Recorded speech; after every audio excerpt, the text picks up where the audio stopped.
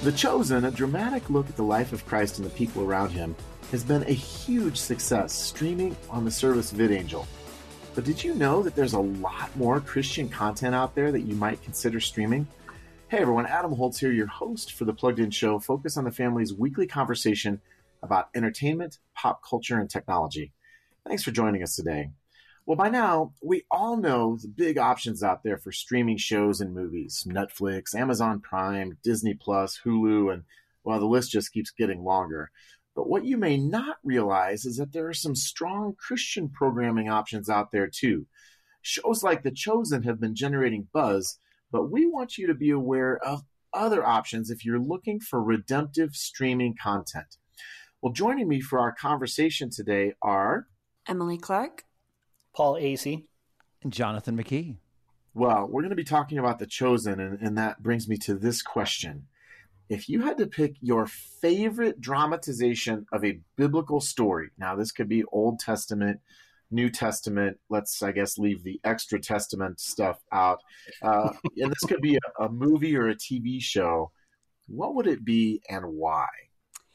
So it's kind of funny because I feel like I could almost just go off on the dramatizations, the biblical dramatizations that I don't like because of their inaccuracies. But correct, but that's not the question I asked. I know. That's why I said it was funny. But so I think my favorite one is probably The Prince of Egypt because of all of the music.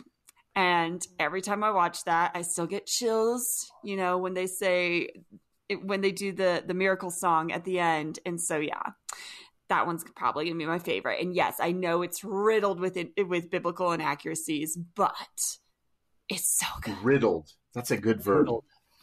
I love that scene where they're crossing the Red Sea and they see the shadow of the whale. The shadow of some large sea creature, we should say. But yeah, I mean, it's really a spectacular film. No, it is good. It is good. So I think that probably I'm going to answer a question actually that you did not ask, Adam, before I give my actual answer. Oh boy! And the answer is yes. Oh. So what would I like to see adapted? What would I love to see some Christian filmmaker adapt to movie or television? The story of Saul. Wouldn't that be a great, gritty story? Well, yeah. I mean, if that was the question I had asked, that would be a really terrific one. I actually thought that was the question you asked. So, Paul, I mean, I literally thought he was saying, which scene in the Bible do you want to see? So I'm with you, Paul. That's good. That's good stuff. Yeah, I just think Saul would be a great story. It has that sort of anti-hero type of quality. Right. But if I'm answering the question that you actually asked, Adam, I would have to go with Paul. Paul, Apostle of Christ. It was a movie that came out just 2 or 3 years ago, I think. And I thought that was really well done. I was very impressed with the quality of it. It moved me. I thought that the character Paul was really fleshed out incredibly well in that particular dramatization. And it's one of the movies that I would definitely be happy to show to non-Christian friends of mine because I think it stands pretty well on its own. All right. Well, I'm glad you picked that one because that way I can go with the one I thought you were going to pick, which is also the one I picked. But I want to hear from Jonathan first. Oh, good. Well, I'm glad maybe I can do like past podcasts and beat you to the punch and steal yours.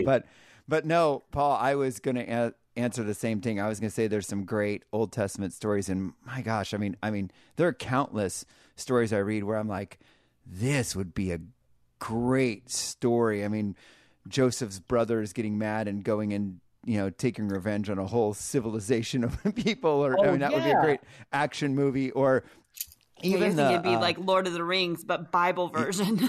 Yeah. I mean, and or like Joshua and Caleb going as the spies and going and sneaking in. I mean, there's some great like action things that could be made into great things. But I think of things that were already made, since that's what Adam kind of asked. That is the question. Still. That he kind of asked, but that you listeners are going to have to go back and rewind and listen and see, did he really ask that? And ask yourself.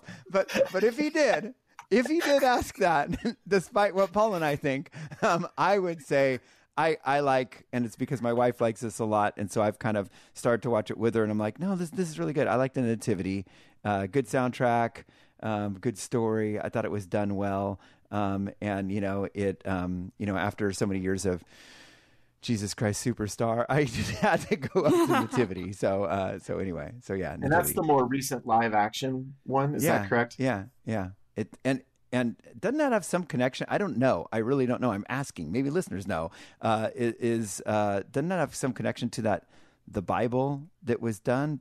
Was it done at the same time? Was that same people? I don't know. Anybody know? Nobody knows. Listeners, tell us. Do you know? Yeah. Well, there you go. We'll have to IMDb. I am not sure. I know it stars the young woman who was in Whale Rider, whose name is escaping my gray matter right now. But yeah, I enjoyed that one too. And for me, I'm going to pick a 2016 movie called Risen, and it starred Joseph Fiennes, who of course is Ray Fiennes' brother. And once you get over seeing Voldemort in every scene, it's a really terrific movie. No, this is an interesting movie in that it's a little bit of a whodunit. Joseph Fiennes plays a Roman centurion who is tasked with finding Jesus' body.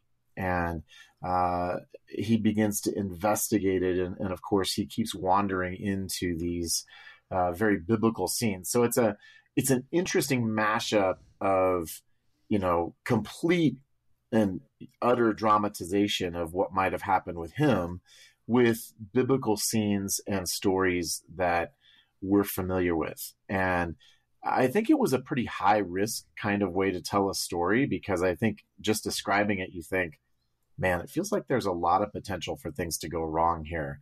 But it really worked in that it sort of introduces us to the Bible story from a third person perspective of an outsider. And it challenges us to think about, what would it have been like to live through this time, to live through these claims, to encounter these people who believe that Jesus was risen. So it totally worked for me. It's got a fair bit of violence in it. The crucifixion scene actually is, it's not on the level of the Passion, but it definitely was intense. So it may not be the best one for small children, but I think for teens on up, a great conversation starter just about what it would have been like when Jesus rose from the dead.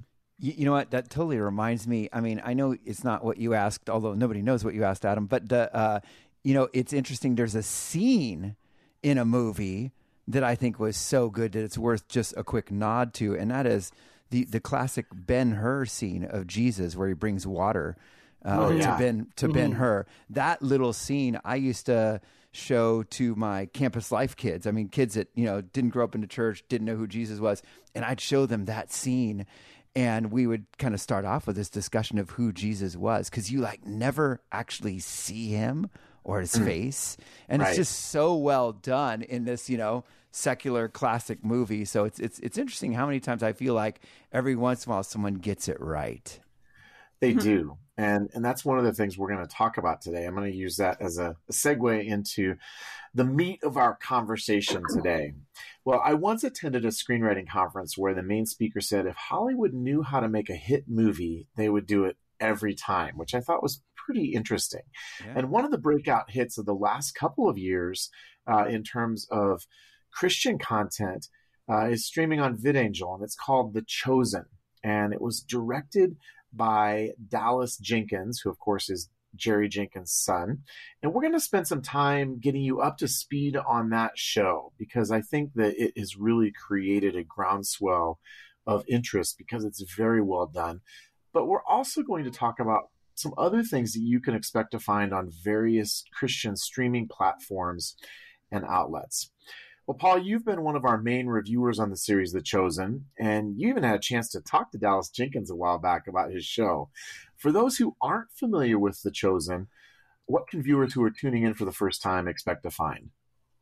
I think that they can find as close as you can get to prestige TV done with a Christian worldview.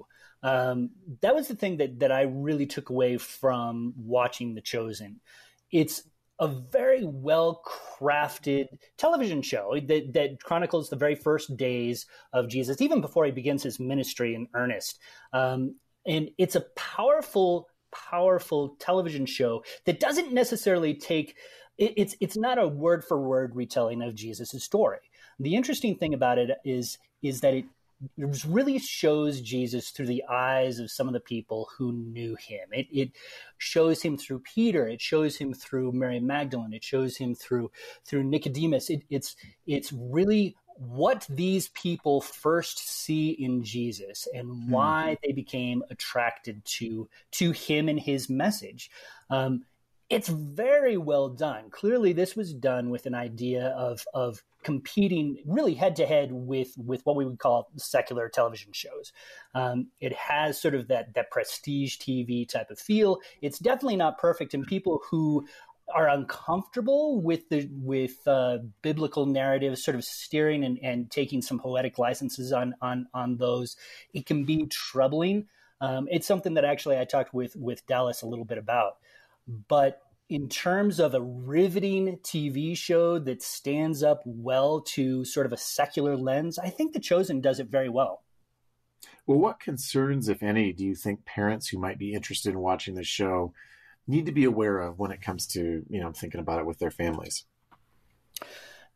It has, of course, whenever you're talking about a real story, if you will, we all know that real life does not necessarily fit within a G or PG confine, right? So we know that we're talking about Jesus is talking with some people who have some flaws.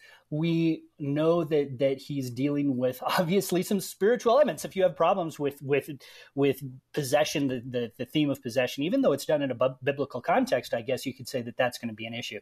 It also feels a little bit cruder than what you might expect. I mean, there's some jokes about flatulence and that type of thing. So you do have, it does feel a little bit more earthy than I think we typically associate with biblical stories, right? It feels real. It feels germane to the times in some ways. It shows Jesus with a sense of humor, which I think is a great thing. I think it's very refreshing. But for people who are used to a Jesus that has a more, I don't know, a more airbrush type of feel to it, this could be an issue. See, I think this is good, though. I think that anybody who's truly in the Word of God, we've talked about this before in the podcast, you cannot read the book of Genesis without, like blushing several times and kind of going, wow, I can't believe that's in there. The Bible is the story of imperfect people and their relationship with a perfect God. And it doesn't hesitate to show the details of the imperfect people and how very often in the mistakes we make, God's grace is still big enough to love us and handle us. And so hopefully people that are in the Word and are used to those stories, when you see some of this on the screen, it's not gratuitous. It's not, right. And maybe it might, and there might be stuff that's not for your 5-year-old in the same way that you're probably not going to read, certain stories, to your 5-year-old out of Genesis.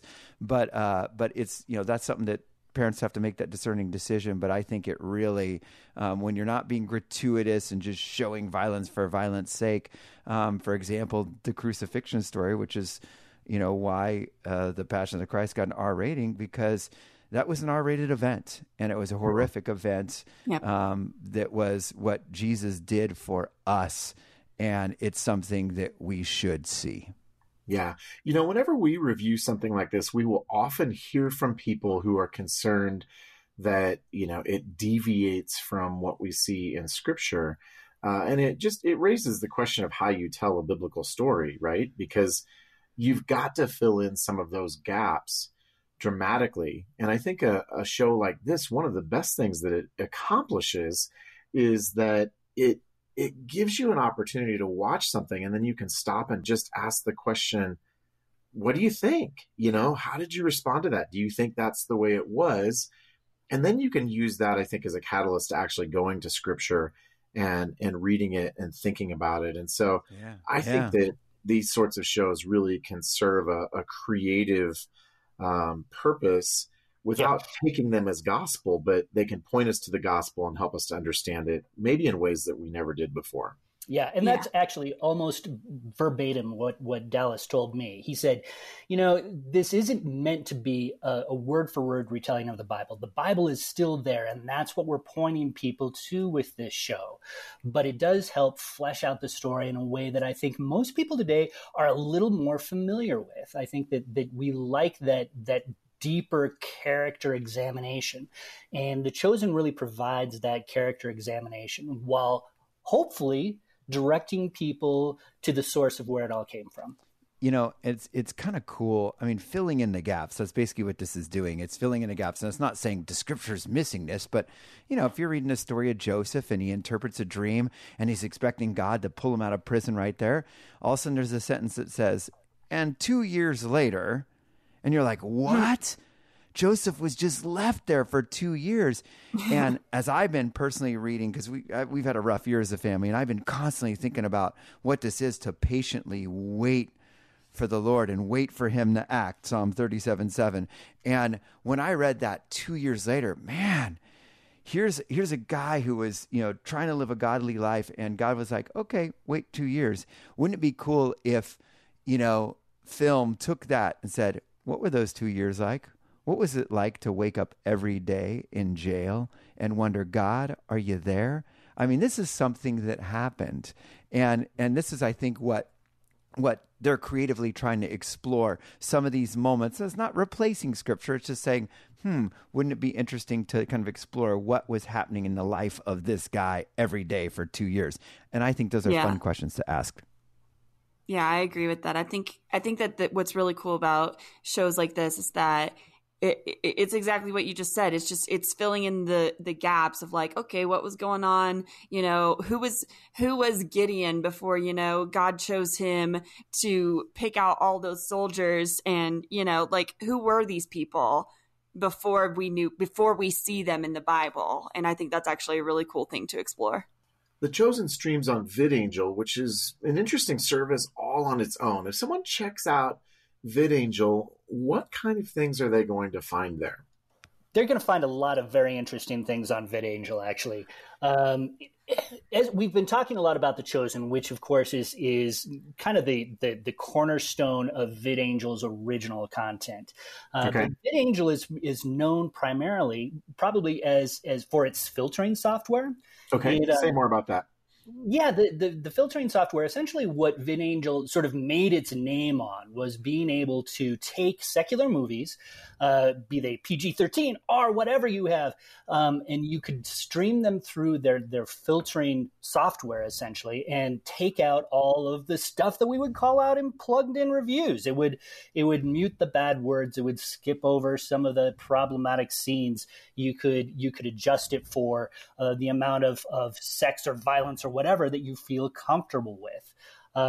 It was a very interesting service. It's a very controversial service, obviously.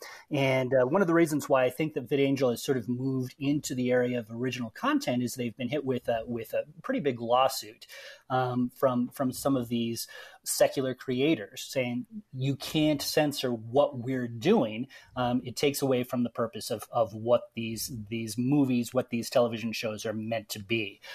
So there's a lot of controversy around that particular filtering software, but as of now, it's still being allowed, and so it provides an interesting service for families that are concerned with that type of content. Well, and it's interesting because when you edit out all the bad stuff, it's kind of cool. You can watch a Quentin Tarantino movie in 17 minutes. So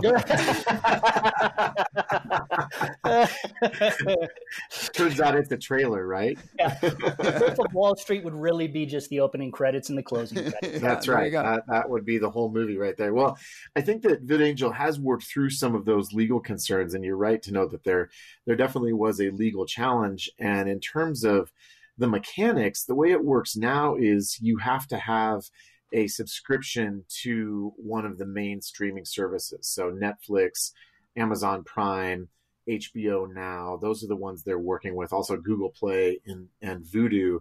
And so you're basically taking the content you're already getting and putting it through their their filter to do exactly what you were talking about, Paul. You can set the level of sensitivity on how much stuff you want to take out. And that leads me to the next question. What do you think the pros and cons of having a filtering service like this are? Is it all pros? Are there any cons? What do you think? Okay, so I've actually, I had some friends when I was in high school, and their parents had a similar thing, but it was for their DVD player. And right. So the argument that I would make as somebody who, you know, I studied film in college, I really appreciate films for what they are in their entirety. You definitely, it's an adjustment, because if you're a person who really enjoys films the way that I do, then you're definitely going to notice the gaps, as it were, you know, using a service like this. And it does kind of take away from the film. And it's why all those, you know, filmmakers started suing and everything. It's because it does kind of take away from the film. However, sometimes that's, if you're watching like with your little kids and stuff and you just don't want them to be exposed to something, it's actually really good, because guess what? Your little kid's not going to notice, you know, like you as an adult, yeah, you're probably going to notice, but your child, yeah, probably not. So I think there are pros in that sense, but there are cons. Like if you're watching it as an adult, it's going to leave something to be desired. Well, it's going to be hard, because if you're sitting down with your 5-year-old and you're like, look, the Terminator's heading towards the police station. Wait, he's walking away from the police station. What happened? What happened? What happened in the police station? I don't know. Yeah, that'll be interesting.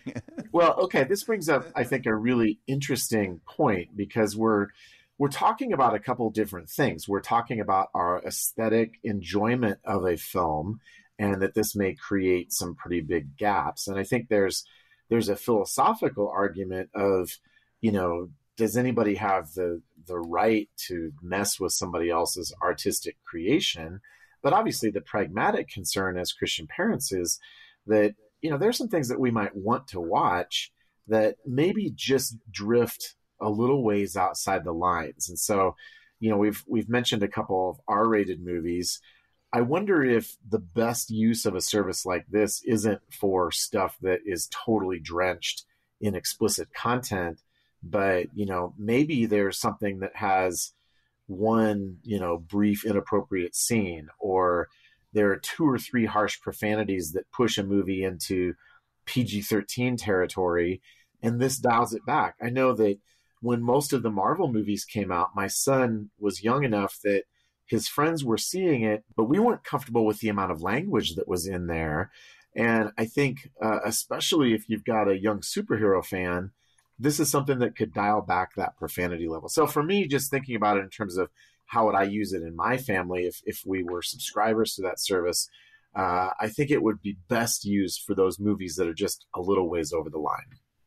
Yeah, I agree. I think that when you're dealing with like those heavier movies, like I said, it's gonna leave something to be desired. But if you're using it, you know, there are a lot of PG movies out there that maybe have one curse word, and you don't necessarily want to, you know, nix the entire movie based on that one thing. I mean, some families will, but with a service like this, they wouldn't have to. They could actually watch a movie that maybe has a really good story, a really good, you know, just everything, and except for that one, you know, curse word, and they could just have that muted, and then they could enjoy it with their kids and not have to be like, okay, so let's skip to the next scene, you know, and then miss a huge chunk. They could just have the one thing muted.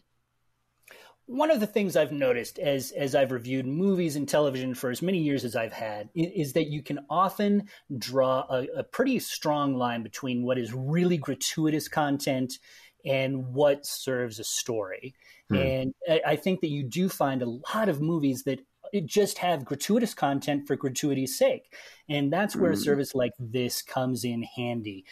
As a creator and appreciator of art, there are some concerns that I have, but when I think about it pragmatically, it's probably not that much different from you sitting down with your 5-year-old, your 7-year-old, reading a story out loud, and then just skipping over a page or two, right? Yeah. It's one of those things that it gives more control to parents. And I think when it comes to what we do at Plugged In, we're all about giving parents as much control over what is going into their kids' eyes and ears and minds as possible. I also would say that even though this feels like a new technology, this is what airlines and broadcasting networks have been doing for years. Forever, I remember growing up and watching James Bond movies on ABC, and it always had that little message on the front end, this movie has been edited for television. So in some ways, this is not a new idea. It's just a new technology in terms of giving us access to that. Well, I also want to ask, what are some of the other streaming services out there that are providing Christian content these days? Man, there are a ton of them, actually. It's amazing when you look at the breadth and depth of what we're seeing in terms of in the Christian streaming entertainment space. You have VidAngel, that's a huge player. PureFlix is probably the other big player in this space. And ironically, actually, just before we recorded this podcast, Affirm Entertainment, which is the Sony offshoot that is behind some of the best Christian movies out there, Soul Surfer, Risen, Beautiful Day in the Neighborhood. They're all Affirmed films, including, I think, my favorite, Paul, that I mentioned earlier on. They just bought PureFlix. And oh, wow. So, yeah, I didn't know that. It's so you have this new wave potentially. We don't know how that's going to shake out. It was really just announced, so we don't know exactly how that's going to impact the PureFlix streaming system, but it could be really good news for folks who are interested in watching strong Christian entertainment. Yeah, that'd be cool. They have some other services as well. 360 TV is a new service that includes a lot of original content. They also take some stuff from their YouTube partners. That's another service that you can look at if you're interested in. And I believe that it's completely free, to be honest with you. And there was another one that I ran across as well called TV24Flix. That's TV.24Flix.com. It offers, like so many of these services do, a free 14-day trial. It has original movies, original content. One of the interesting twists about this, and I think that this speaks to the hunger that people have for content, TV24Flix is actually soliciting content. So it's like they're asking for people for ideas for their own productions. If there are, budding movie or television makers, TV24Flix, that might be a place to check out and see what they say, So they're looking for content to populate their website. So you have a lot of different options within the Christian space. I think we all know that there's a lot of content out there, movie and TV wise, that we want our families to steer clear of. And one of the main things we do at Plugged In is to make you aware of that so that you can make the best decision possible for your family.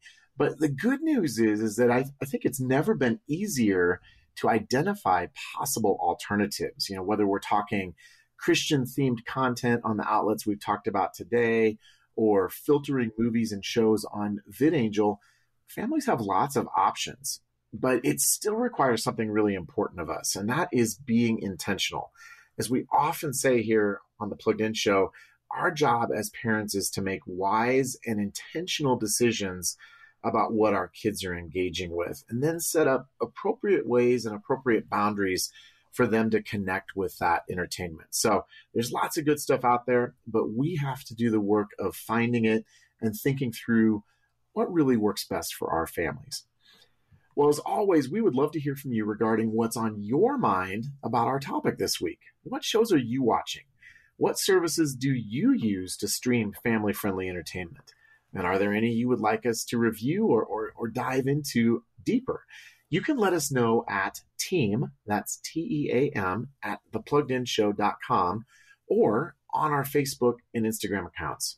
And as our thank you for being a part of the Plugged In Show family, today for a gift of any amount, we would love to send you a copy of our friend Paul Asey's book, Burning Bush 2.0, How Pop Culture Replaced the Prophet.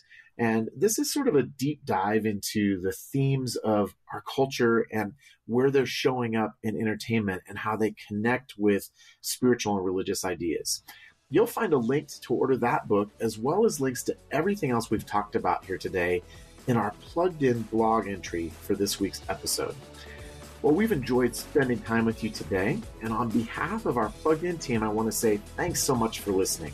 We look forward to connecting with you again next week for another episode of The Plugged In Show.